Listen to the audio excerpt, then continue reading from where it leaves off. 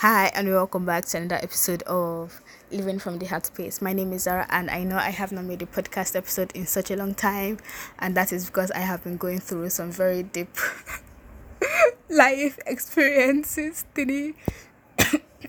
I almost forgot I had a podcast because it just felt like such an extended part of myself, and I had forgotten the original intention of the podcast in the first place. So I kind of fell into that space where it's like, oh, I don't have a mic, my audios are not usually clear, it's not like the perfect idea of a podcast, so I probably should not make a podcast because this kind of podcast is not worth listening to, which became a subconscious belief and which is now manifesting in my life. But also, when you shine a light on the darkness. So now I'm aware of that. And except I forget, because this used to be called very high and spiritual. I have forgotten. But thank goodness I was recording this podcast. Because now I can go back and actually listen to the things that I was saying to remember. Yes, that this podcast doesn't have to be perfect. You know, when I first started this podcast, I started it out as like a voice memo being sent into the internet. It's think of conversations between friends, but just online for people to like tune in and listen. Okay, it's like when you're talking to your friend, in real life, you have even when you're talking to your friend in real life, when you're talking to your friend over the phone or something, you don't really filter anything out. You guys just talk. You don't need to be perfect. You don't need a microphone. You really don't need all of these things. Think back to the days before they started making ring lights. People made their YouTube videos with literally just their phone cameras, and it didn't matter that we couldn't see you very well, or we couldn't hear you very well, or we couldn't hear you very well. There was all this noise in the background. People still did that. They still had that. They were just, hey, look at me in my room and just doing my own stuff and talking to dull people. So yeah, it's something like that. Like um trying to be myself instead of who I feel like people might want me to be. What kind of conversations do you think people might want to hear today? Which kind of Zara do you think I should present? Just who is actually this person, this being that is living now. So anyway, that wasn't even why I started this podcast, but thank you, mind, for going through all that process to remember the reason why I started this podcast. And that is because, so I'm reading this book. It's called Moon Magic, right? And there is this one part where the author, it's written by, I think it's Sally Morningstar, published by Hinkler. So anyway, yeah, so it says a moon, no, okay, no, this is it. The moon is slowly pulling away from the Earth's gravitational influence by 3 centimeter stroke 1.25 in annually. So the length of our daily cycle is increasing by a minuscule amount each year. The moon is slowly pulling away from the Earth's gravitational influence by 3 centimeter slash 1.25 in annually inches slash 1.5. Jeez. The moon is slowly pulling away from the Earth's gravitational influence by 3 centimeters slash 1.25 inches annually. So the length of our daily cycle is increasing by a minuscule amount each year. Like, just imagine it, the moon is slowly pulling away from the Earth's gravitational force, and the moon is the one that controls our emotions. It's the one that is sometimes controls our thoughts. It controls women's cycle. The moon is it controls the water in our body. It controls our oceans. The moon influences us as humans so much.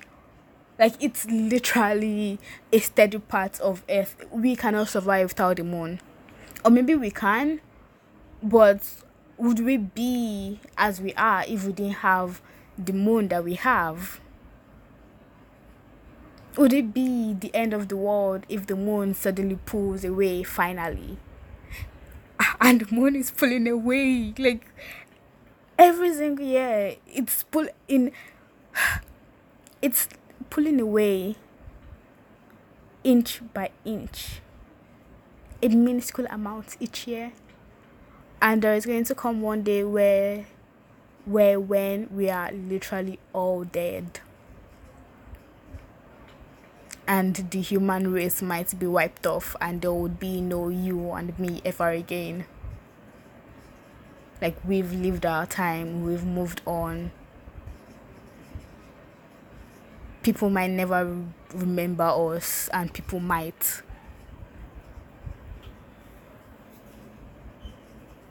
And then the question might be, now that you're alive and that we are here, what are we going to do? Like, why does it matter? Like, in the long run, if the world is going to end one day, so what is the actual purpose of Earth, of this life, of creation, if there is going to one day be a final destruction? Like, here is this particular species that is existing at this point in time, and one day they shall be wiped out, and the world is going to continue, the universe is going to continue, and then what was the point of us living? We're just an event in time, an occurrence at a particular point in time in a universe that is millions, billions, endless of times old. Like, imagine infinity just birthing a tiny white spot, a tiny white dot,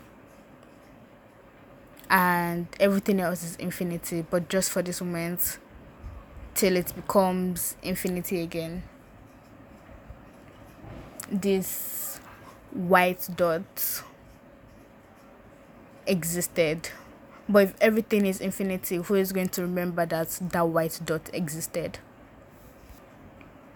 Like, is there going to be a point when the world would end, like, finally, in and of itself? I feel like this might be scaring some people, thinking very existential questions. Peace sign to those experiencing a quarter life crisis.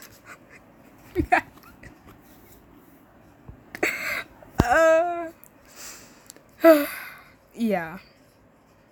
So anyway, there's going to come a day, a proven, tried, retested, research, a scientific, widely accepted fact that the moon is going to pull away from the Earth's gravitational field one day, and we are all going to die.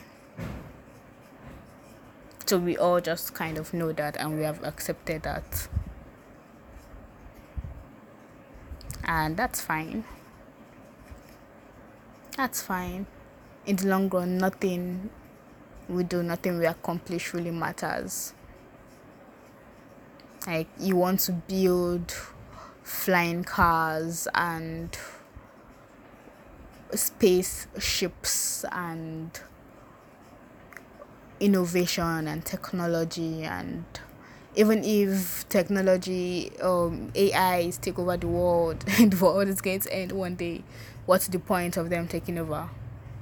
Except if they take over another planet and another planet, but the planet will just keep getting destroyed. Except if, okay, no. Oh no, that's way too bad situation occurrence they need to even think about. It's like, imagine the worst case scenario, like the really worst case scenario, that the AIs become so smart that they take over this world and then they take over Mars. Like they are not like humans, right? They don't need particular things for them to exist. They don't need air, they don't need water, they don't need the food. They just exist because they are technology. But then technology needs humans to keep growing, because we are the one feeding them, like we are the one feeding them the information for them to keep growing. And maybe information is technology's food, maybe. And then they just take more information. But then if there are no humans, if information has been exhausted and there are no humans left to gain more information from, and then they want to gain more information from another species of beings and another species of beings and another species of beings and another species of beings, and they just want to keep expanding. By the more knowledge they gain from every species, the more knowledge of God that they have. Like technology is trying to rival God himself, themselves. Just this everythingness called God. Because everythingness has all the information, knows everything, is everythingness. Now, if technology also knows all the information and knows everything, also becomes all knowing and everythingness.